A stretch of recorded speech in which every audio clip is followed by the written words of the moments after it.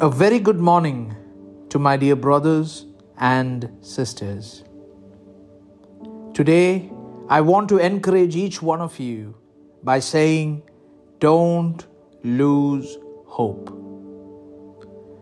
Some of you might be going through a season of worry at the moment, which is creating enormous anxiety inside of you. Or some of you might be going through a season where relationships are under stress, where giving up on each other starts becoming the new normal. Or you might be going through a season of financial stress where future looks very blurred and problems seem like mountains in front of us.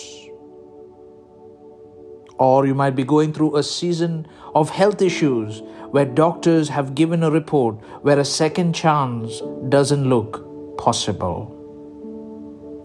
But even in the midst of all of this, I want to encourage by saying, don't lose hope.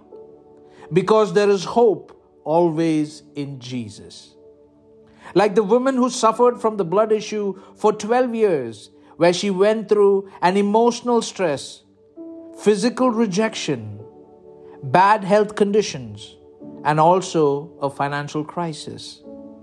Bible says that as she heard about Jesus, and despite all these mountains of problems trying to resist her of hope, she decided to put her hope on Jesus and received her miracle. My dear brothers and sisters, don't let your mind deceive you of no hope when you're faced with tough situations.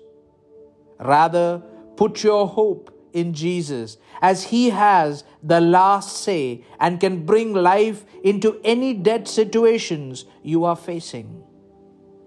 I want to encourage and invite you to this truth. Involve Jesus in everything you do by submitting to Him completely, and He will transform you from the mess you are going through into a testimonial message that will create an atmosphere of hope in many people around you. Just come to Jesus and experience rest in everything. May God bless you all abundantly.